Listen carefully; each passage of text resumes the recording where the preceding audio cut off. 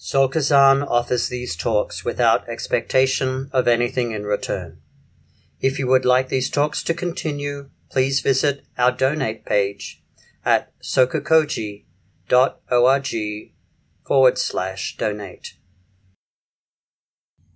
This morning's Dharma talk is titled, Don't Wander in the Bardo.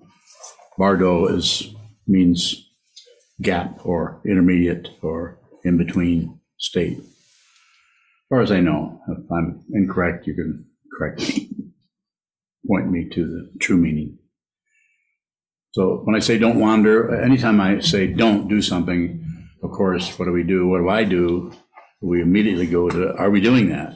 Are we doing that? And so the don't situation isn't so much some kind of command to stop doing that and never do that again, but it's rather, I say don't do that, then you might see that I just seem to kind of impulsively keep doing that. Interesting thing about that, is that initial going to something that you've just been told by someone you're giving the benefit of the doubt to, you're going to that, the actual action of awareness is just to move to that to see, am I doing that kind of thing? Then you get the clearest view of what is actually occurring there. The one that is the most flooded with truth, and the most covered up by your opinions, ideas, conclusions, me, and my stuff, and what I'm doing, what I'm not doing. And I can't do that, but I can do that if I really try hard, on and on and on. It's just a labyrinth of assertions and judgments. And so, Bardo. We often think of, when I say don't wander in the Bardo, when your life comes to an end, you think it's choiceless now. Or maybe you don't think it's choiceless now.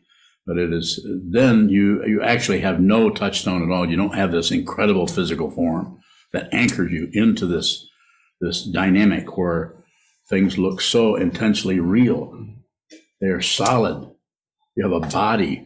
You can slap yourself on the knee and say, I'm here. This is materialism. It's not untrue. It's relatively true, but it's ultimately not true.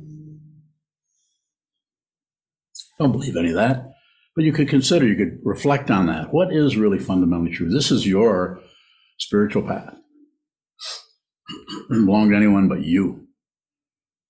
The Buddha came along and he realized his true nature, began to teach others, and then others listened, and perhaps a few along the way saw what he was pointing at or to.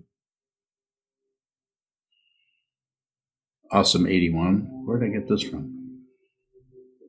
That was Shonpa. Yuhong. Yuhong gave me this. Did you know that 8 and 1 is 9? And then anytime you put a 1, what was it? Where is Senshu? Every time you put a 1 after a number, it becomes the next number. So if you say 8, and you put a 1 there, it becomes a 9. She shared that with us the other day.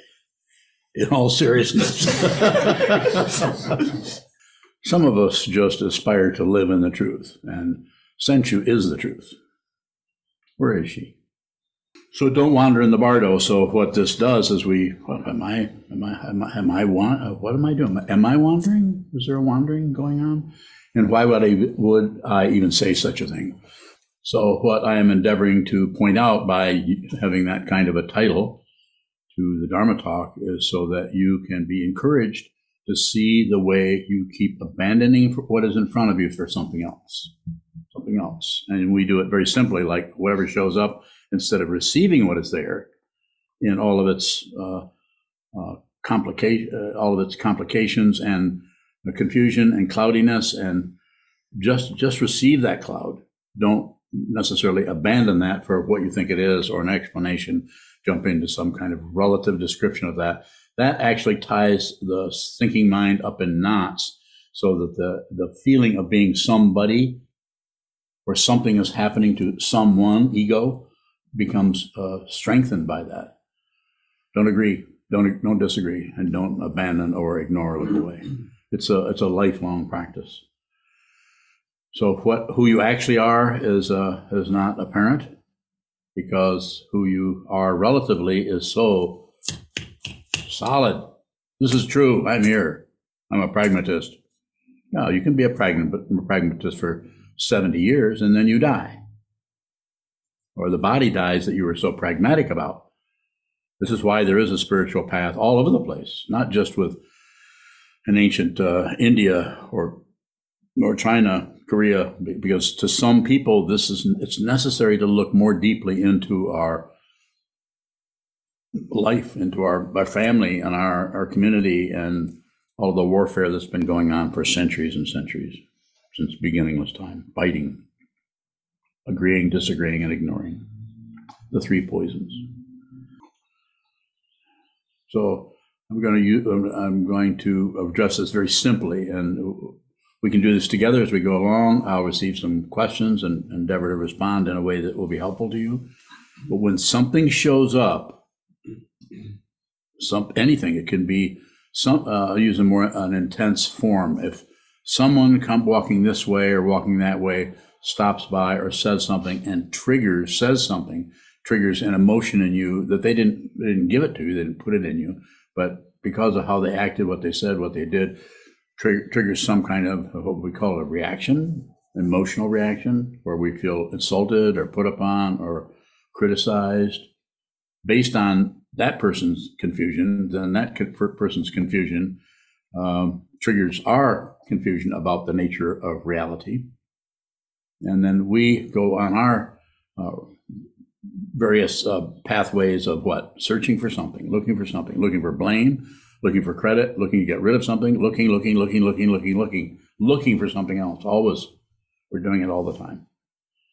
So I'll say it this way. Whatever arises in the mind stream, no matter if it just came out of nowhere, like maybe you wake up in the morning and you're depressed, and you immediately, you don't want to have a feeling without knowing what it is. So we immediately put the word depression on top of it. At least I know what it is. No, you don't. You don't know what it is because you actually begin by deliberately ignoring it, by giving it a name. I'm not saying you couldn't call it something, but sometimes the repetition that happens there, that means you're using that statement. I'm just depressed. I don't know why I feel so depressed. There doesn't seem to be any reason. On and on and on. Constant, wandering in that particular bardo or gap or space or intermediate area between the kitchen and the breezeway. Some kind of area we set up where we continue to go around in there. And we go around in there because that somehow reinforces a kind of security blanket that we feel protected in our depression. I'm not ignoring particularly the fact in the fiction that it could be some kind of chemical imbalance. Dependent origination is extremely difficult to track, if not impossible to find the first cause, for anything. Whatever arises in the mind stream, this is what you're doing when you're practicing meditation shikantaza. Sit down, hold very symmetrical, take everything you can and organize it, I guess you'd say, into just this. Keep it as simple as possible. You have some say-so about where your hand is. Put it in your lap. Put it in front of your hara, or however you want to do that. But sit symmetrical. Sit down. Hold still. You could put your hands on your knees also if you wish. And then watch what continues to move in your mind stream without pushing it away, without making excuses for it, without shutting it out, without doing anything. And notice that anything that is arising in the mind stream will start to morph or change into different shapes, especially if you do nothing with it. If you don't accept it, reject it. Don't accept anything. You're not that important that you can accept something. But ego will feed off from that. If you can tell yourself, well, for a long time, I didn't really like the way this was happening, that, but I just learned to accept it. It's like say, I've just learned to just ignore the very thing I should be looking at. I'm a success. We do it all kinds of ways. We do it with drugs. We do it with legal drugs, illegal drugs. We do it with activity. Not wrong. It's just that there's just an involvement in relative truth that is so intense that we actually assume and think our opinions about this and about that this is correct, that's incorrect.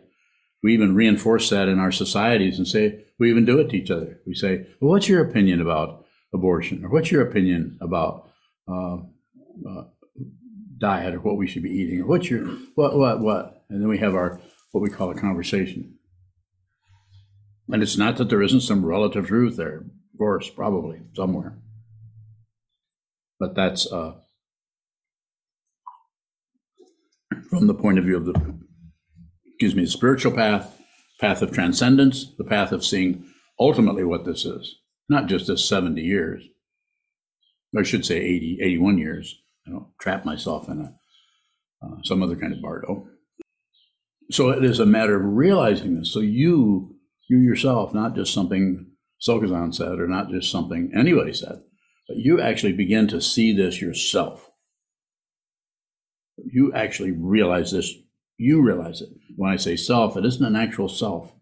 It isn't a personhood that needs repairing or fixing or supporting or adjusting or validating. So don't wander around looking for something else. The bardo of this life. We can talk about the bardo of the afterlife, or however you want to characterize it. I'd be happy to comment on that, what little I know about it, but I do know something about it. The most important bardo is this one, the bardo of this life. There's a fancy Sanskrit name for it. You know what it is? Something bardo.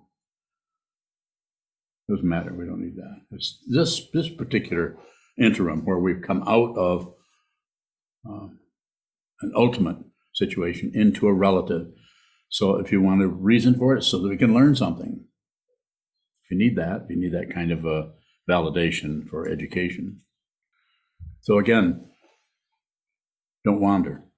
And then if I say don't wander and you're listening to me, you might begin to look and see, can I actually stop my mind from going here and there and here and there? No, you can't actually stop it.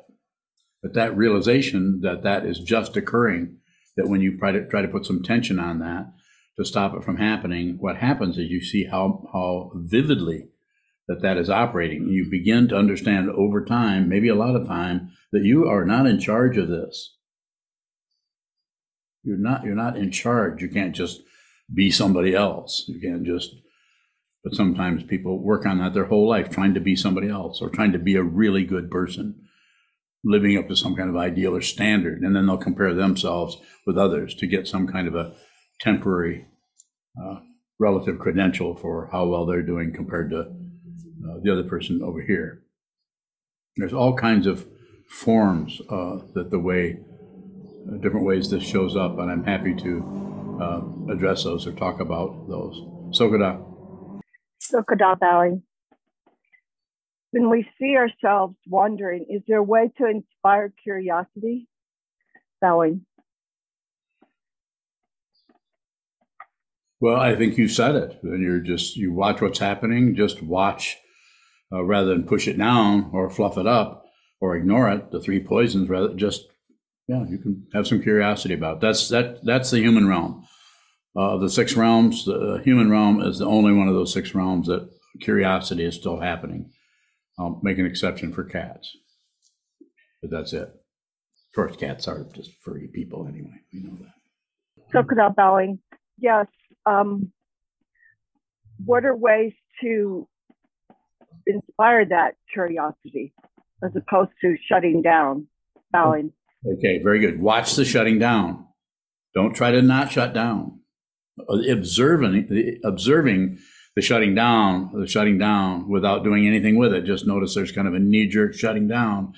Observe that, and over time, it takes a while, you will notice that there's no one doing that.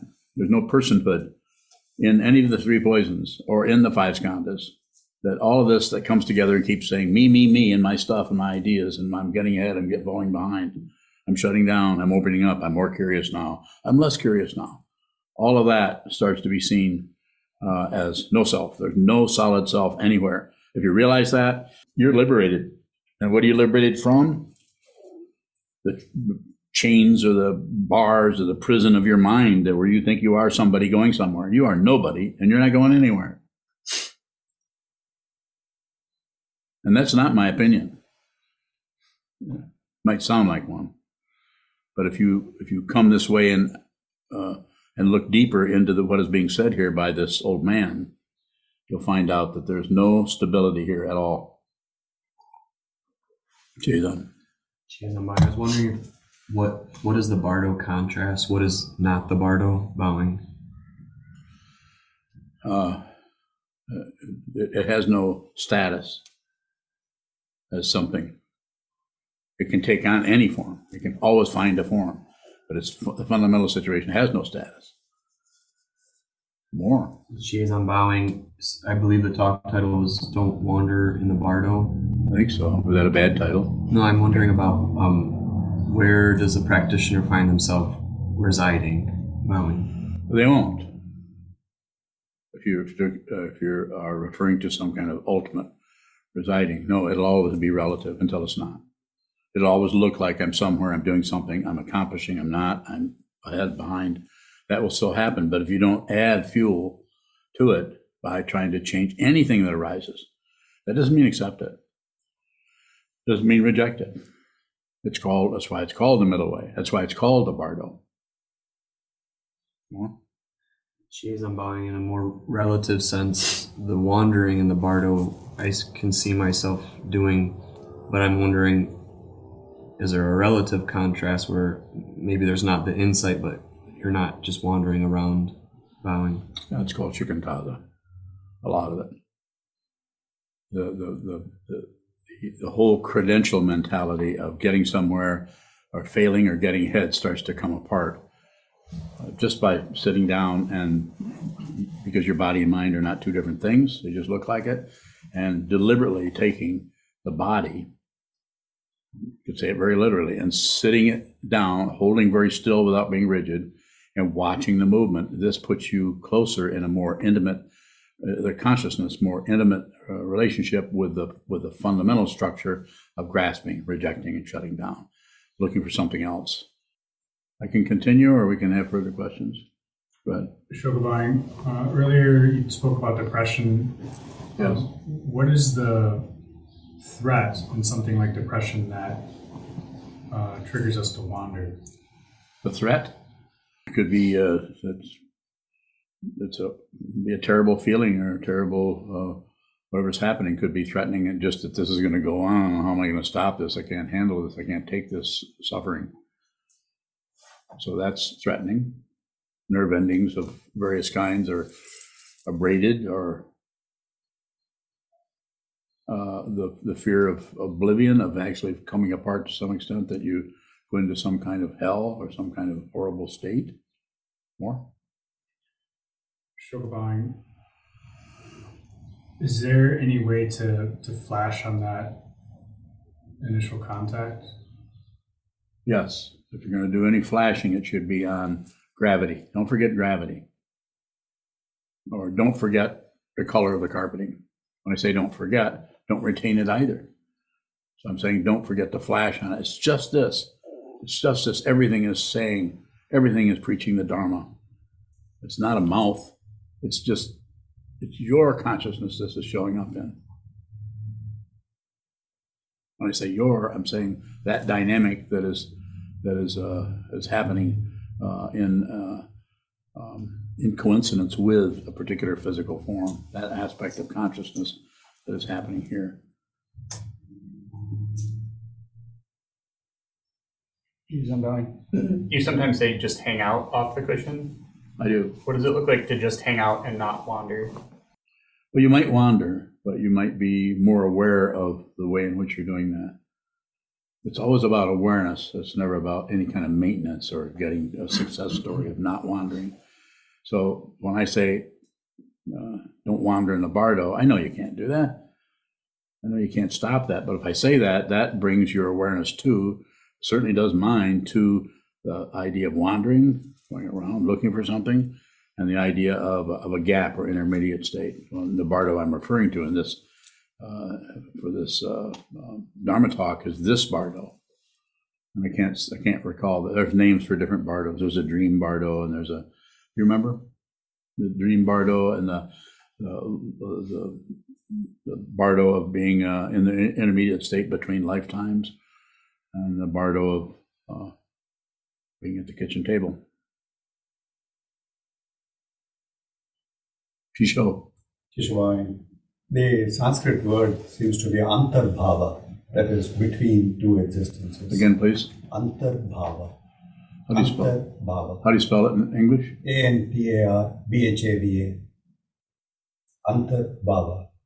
And bhava is being, Being and and between. and Antar is between. Yep. Thank you. I had a question. Go ahead, please. In Shikantaza, if we are not grasping on forms, aren't we wandering in the bardo in between? If we aren't grasping, perhaps. How's it look to you? Kishwan, we are not trying to maintain it, but we are still, you ask us to emphasize the space rather than the form. Mm-hmm.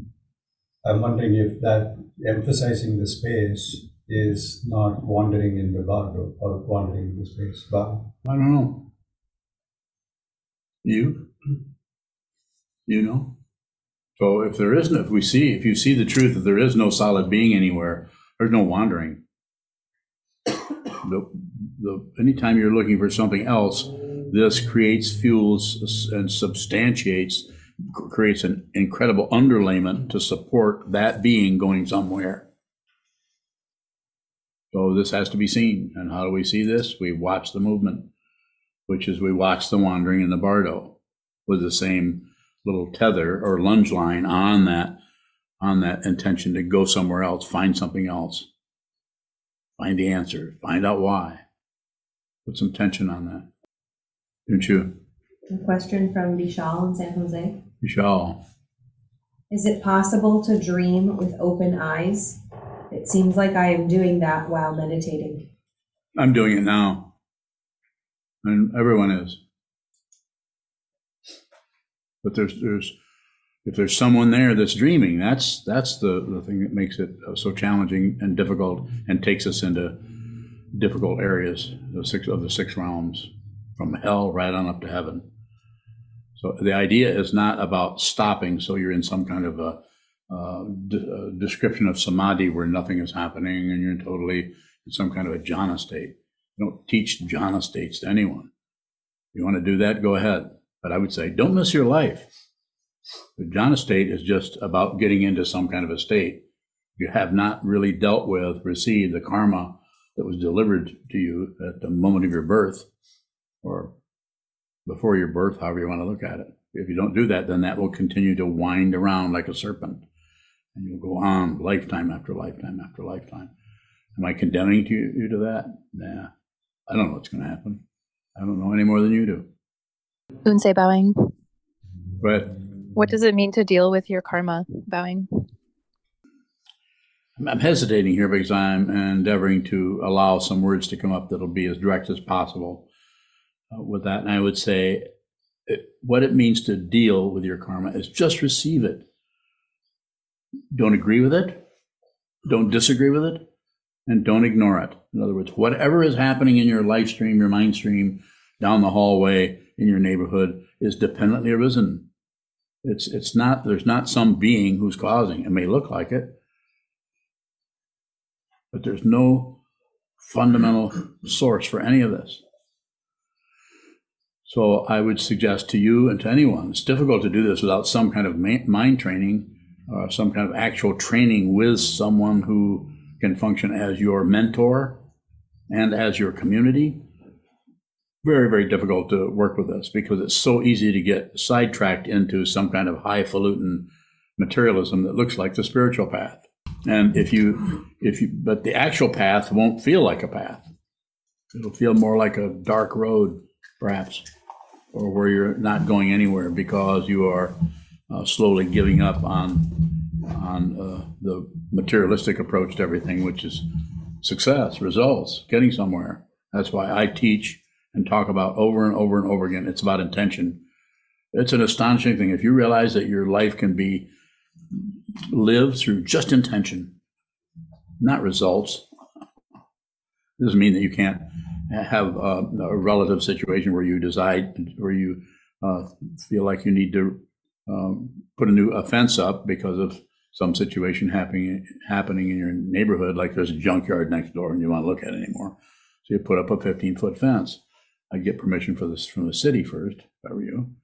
But that's something you have but that's a very relative situation that you work with. When that materialistic approach starts to overflow into that realm that supports the self-centeredness, the ego of getting and accomplishing something, then that's more circles, more materialism. So to just intend, this is the vow of the bodhisattva, or the enlightening being. Just vow to see the truth. And in our lineage, we would vow to save all beings, put others before ourselves. It's impossible to do that.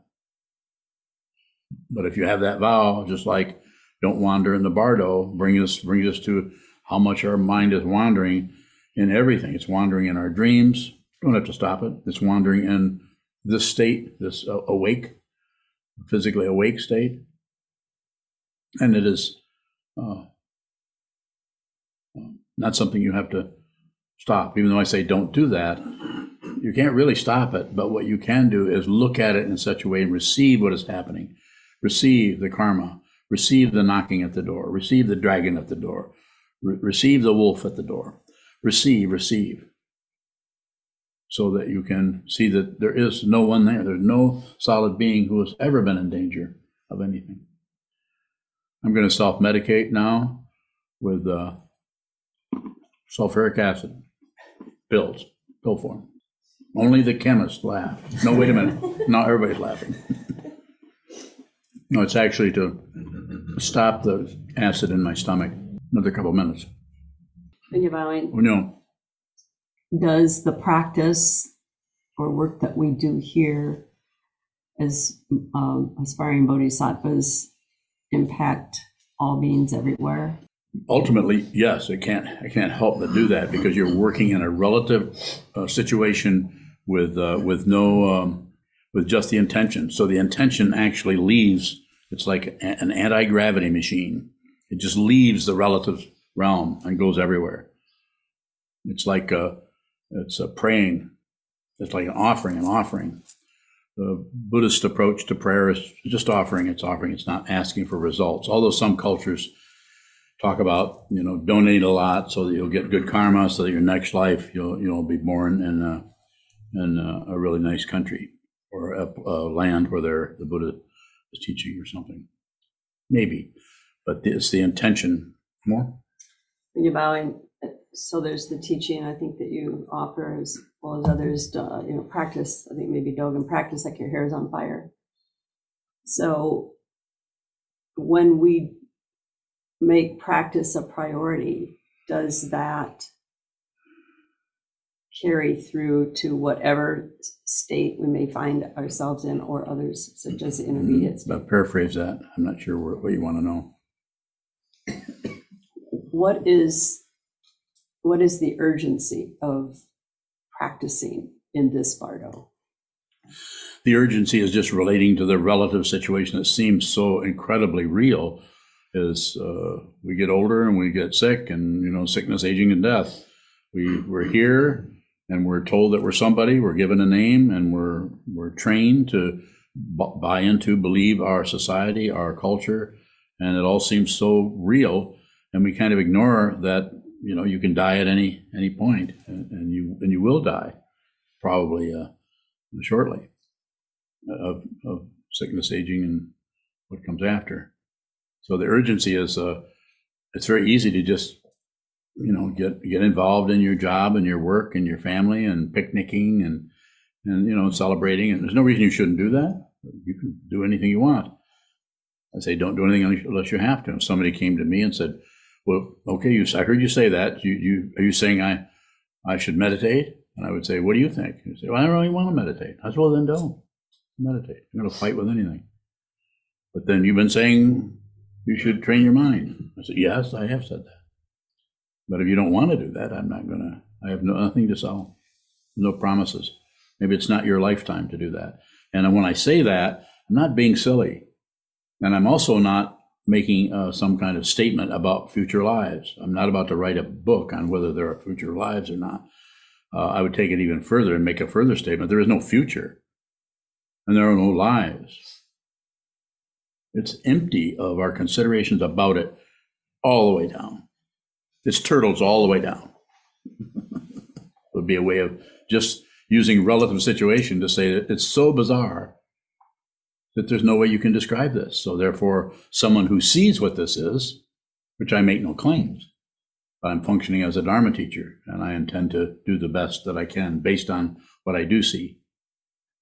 When you're bowing, how does our practice impact our karma or the world's karma? I'm not sure what you want to know. I mean, I can say something about it, but I'd rather than speculate.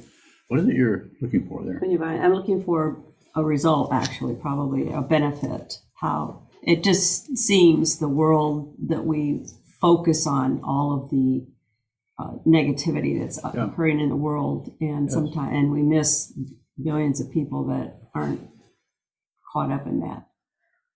So does what we do here in this Sangha, or who's listening, impact that negativity? What do you mean by impact?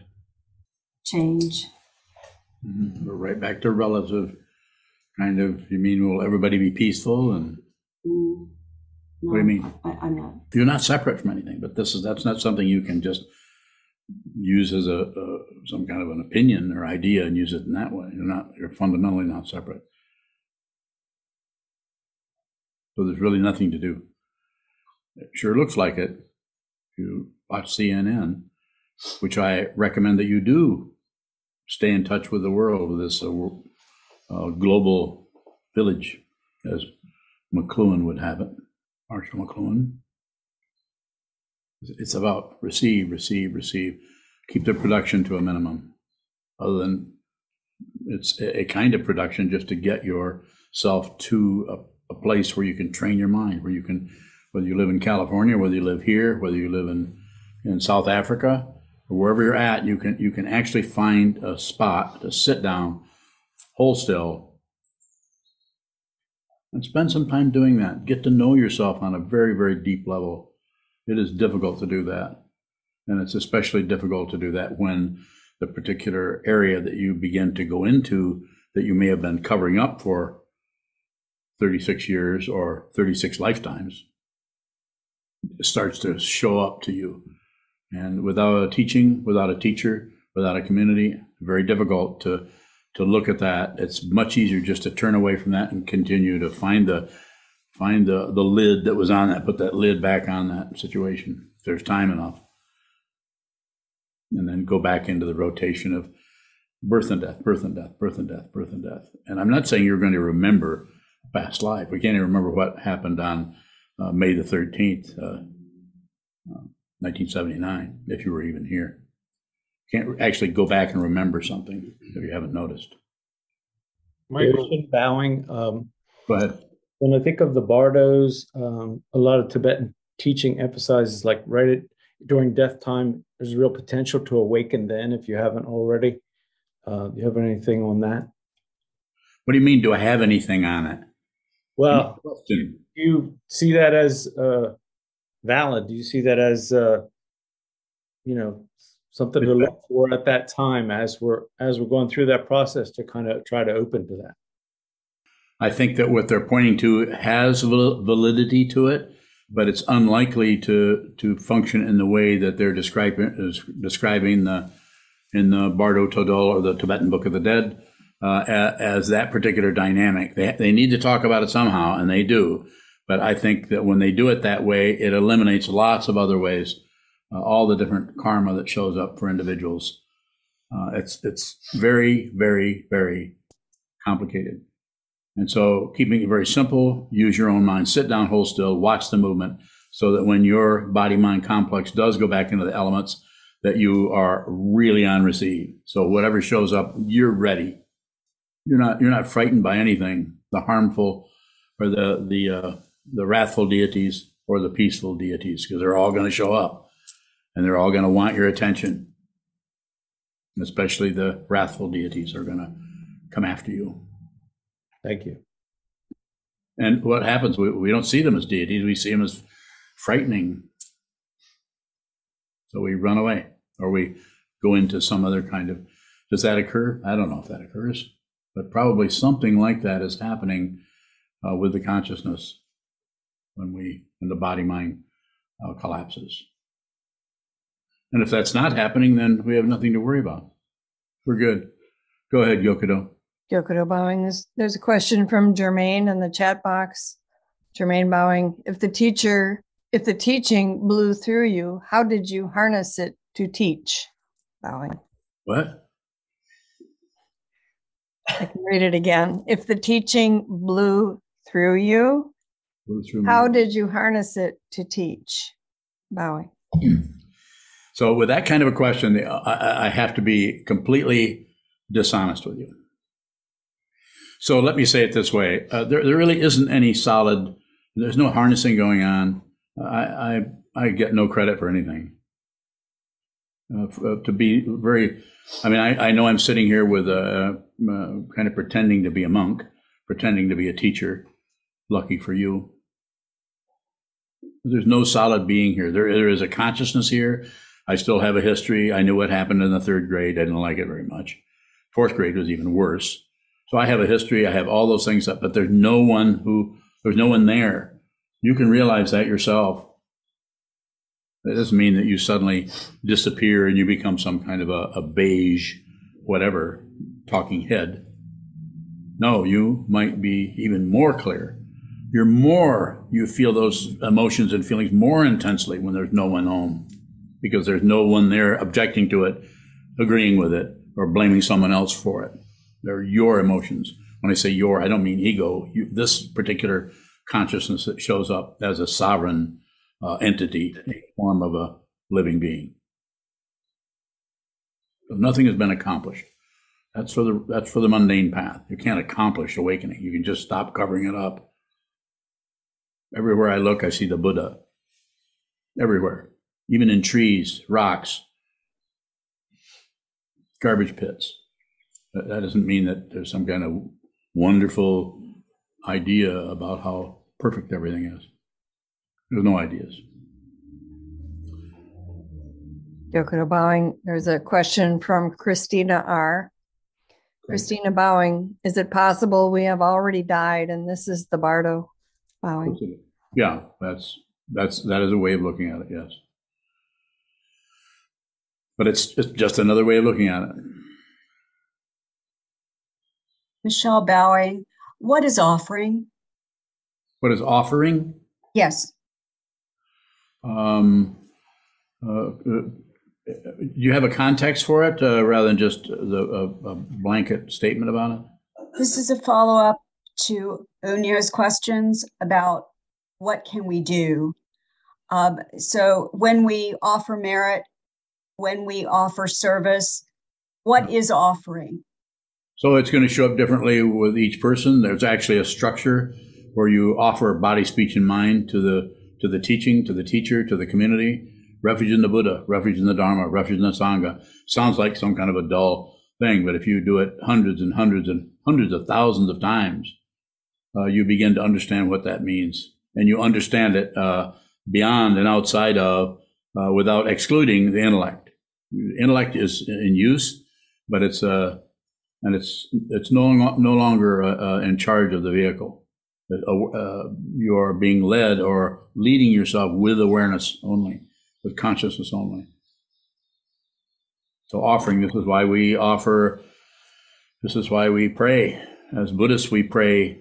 We don't pray to get stuff necessarily, other than we pray that that the monastery and the people here are protected, have some kind of protection.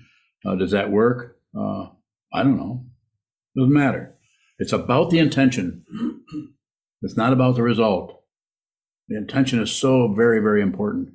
If you don't understand intention, when this body-mind collapses and goes back into the elements, if you don't understand what is being said by that, then the mundane approach will show up in the mind stream, and you'll start to wander in samsara for something that works, or something that helps you or protects you.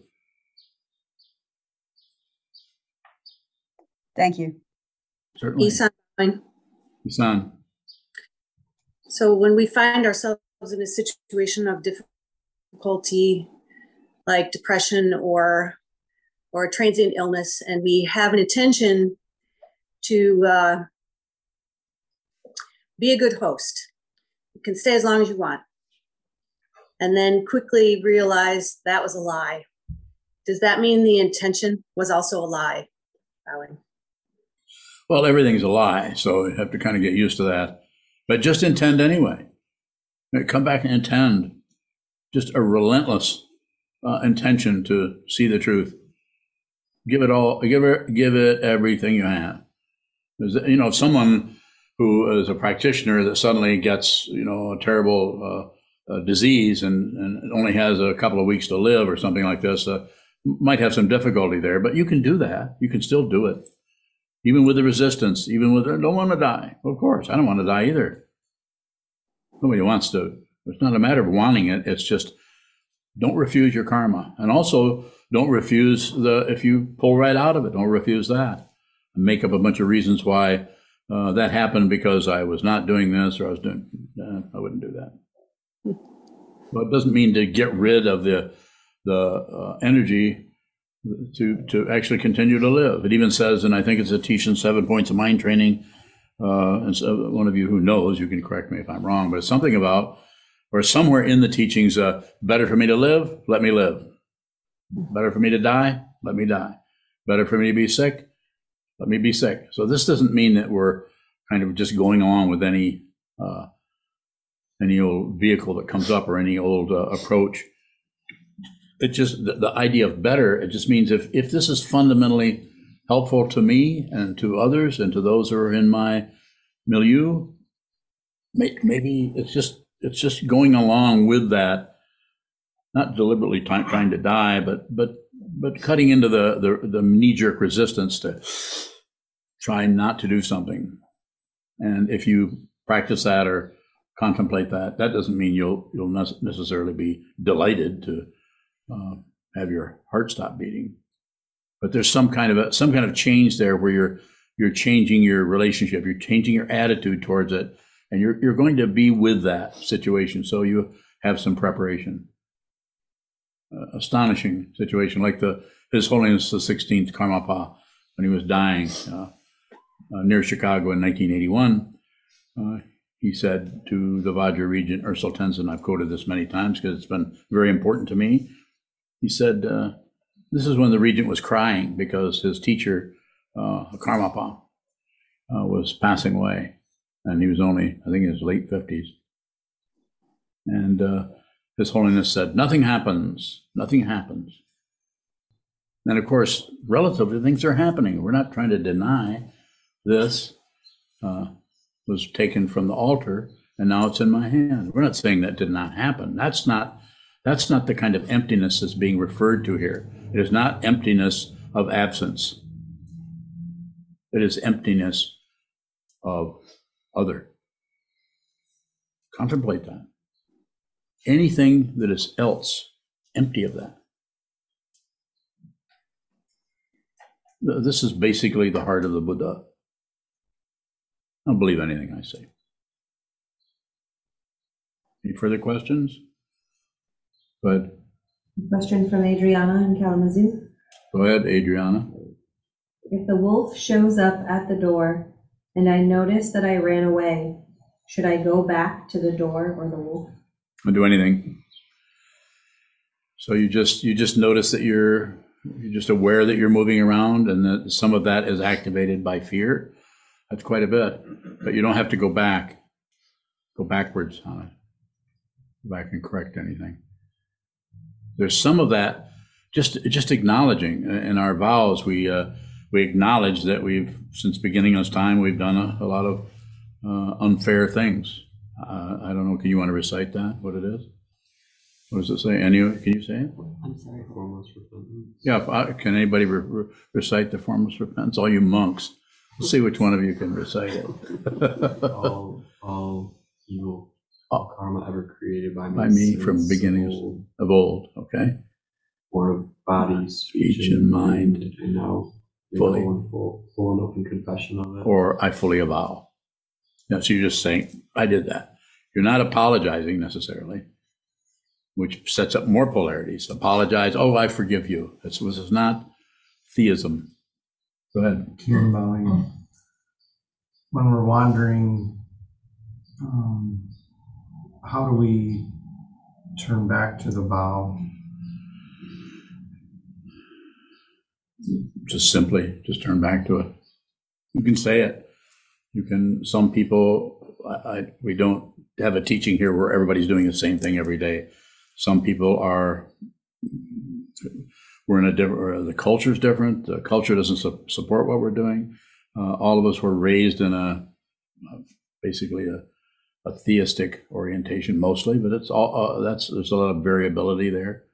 So we're working with the cultural thing in which we all came along, and now we're endeavoring to practice this teaching.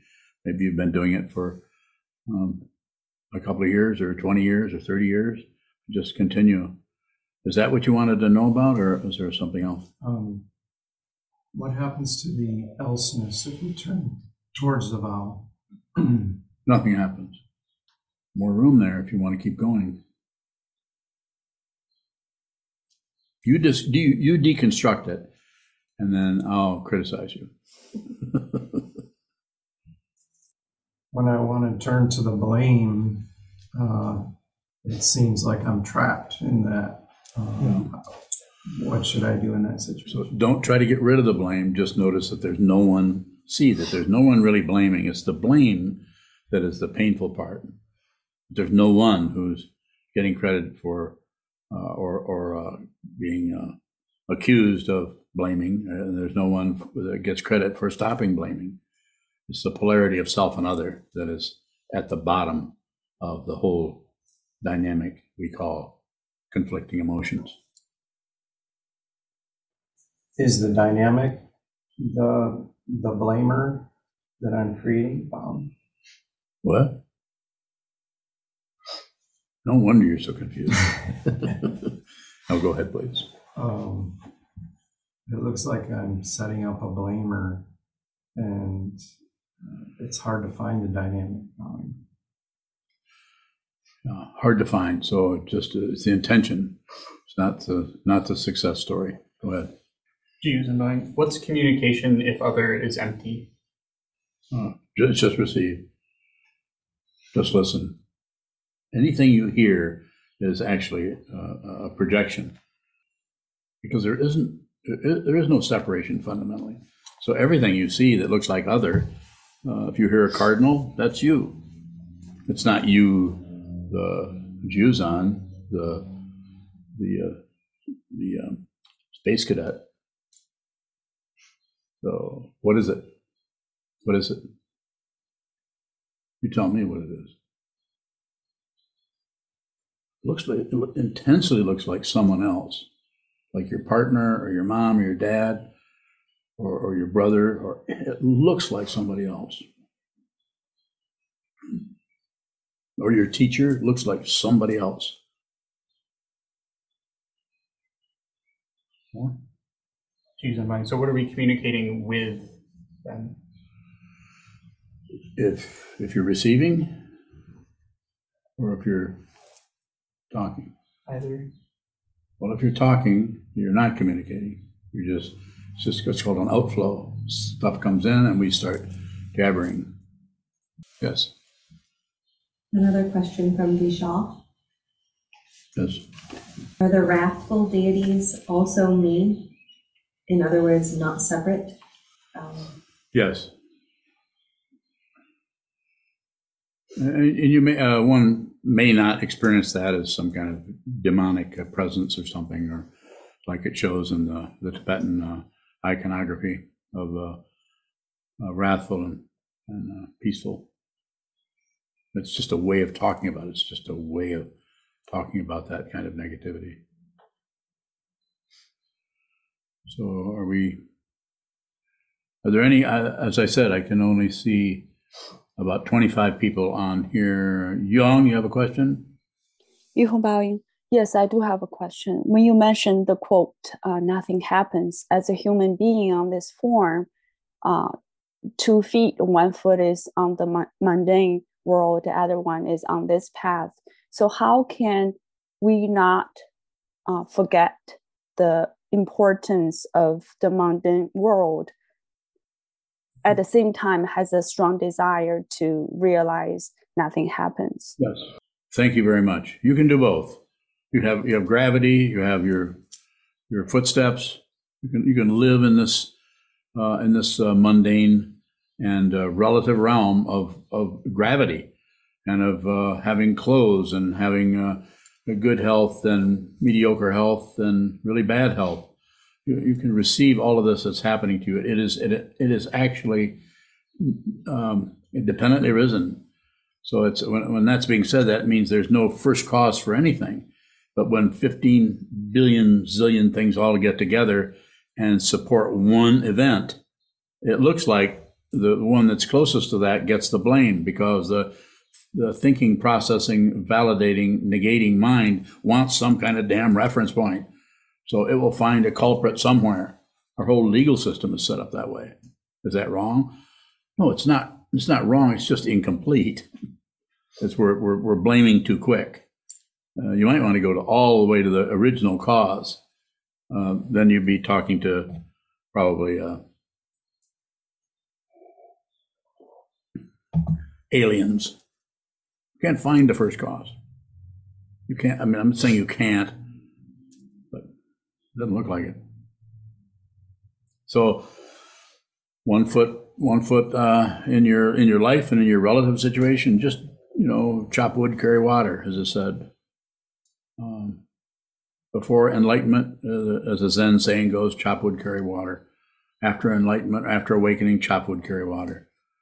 So nothing actually occurs. It has been called like a non-occurrence, because there's no change, because it is not about the relative world of up and down, back and forth, cause and effect.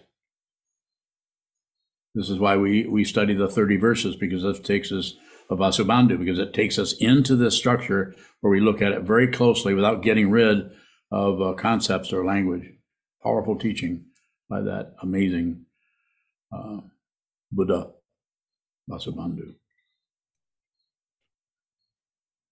Michael Bowing. Yes, sir. Can wondering become an attention? Can wandering become an intention? Yes. Yeah, you could intend. We had a drifting mountain whom Hyozan, I named him. He's a professional nomad. He's probably not on here because he's too busy wandering.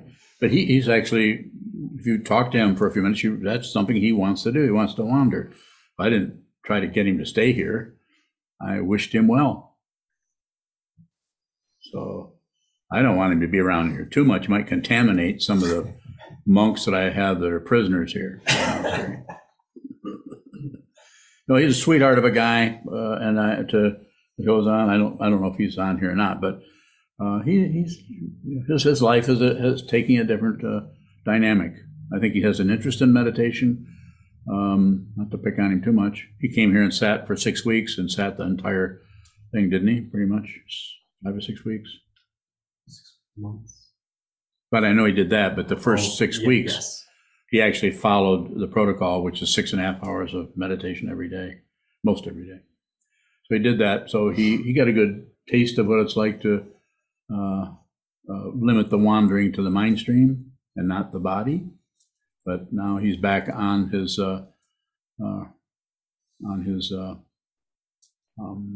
buffalo, wandering across where is he at right now? Do you know? Montana. Interesting fellow. Doing what I'm not going to argue or disagree with his karma. He's doing what he feels like he needs to do. So, but when I say don't wander, not necessarily addressing him. I'm talking about the mind stream more than anything. And that brings you to what? Observing how much your mind goes from fairly simple thoughts about how to clean the stove or what another kind of way, another way of storing brooms in the closet so it's easier to get to things, very pragmatic things, right over to very, very petty things about your neighbor or about your mother-in-law or anyone that they're petty, judgmental,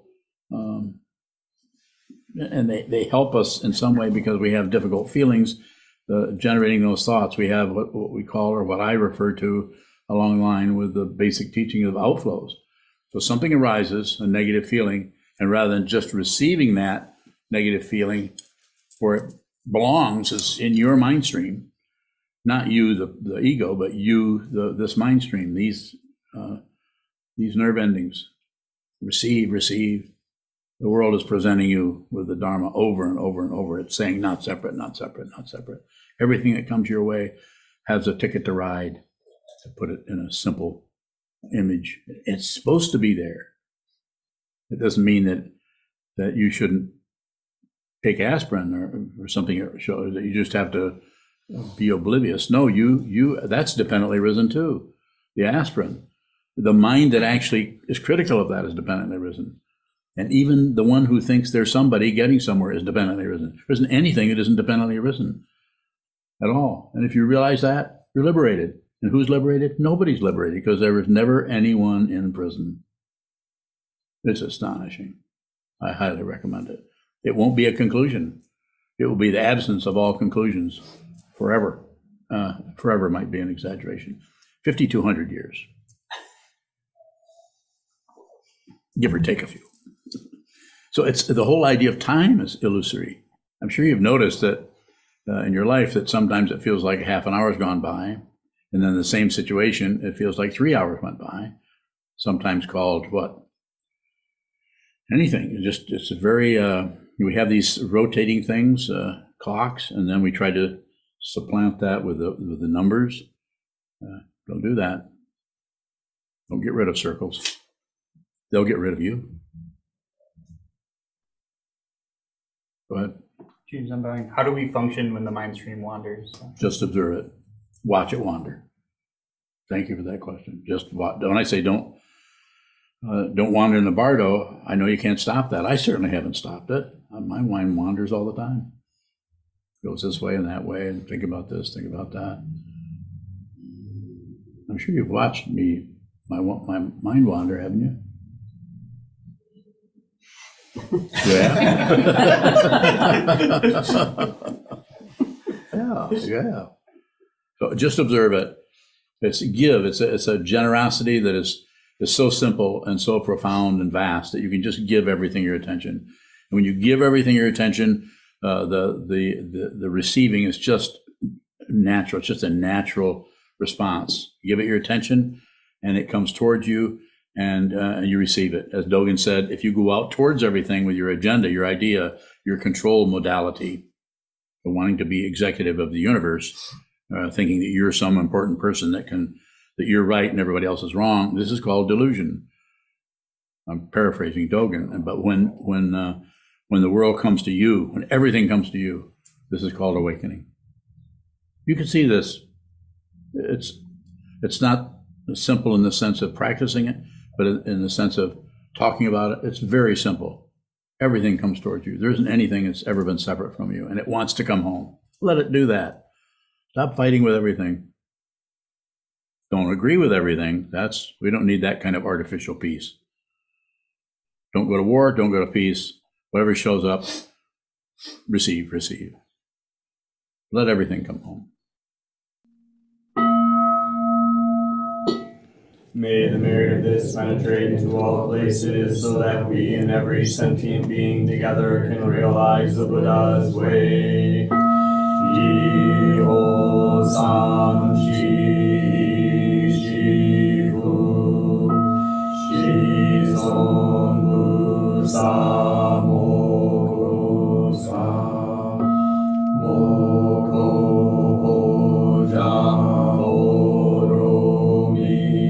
the 10 directions, the 3 worlds, all Buddhas, all venerable ones, Bodhi Bodhisattvas, Mahasattvas, the great Prajna Paramita.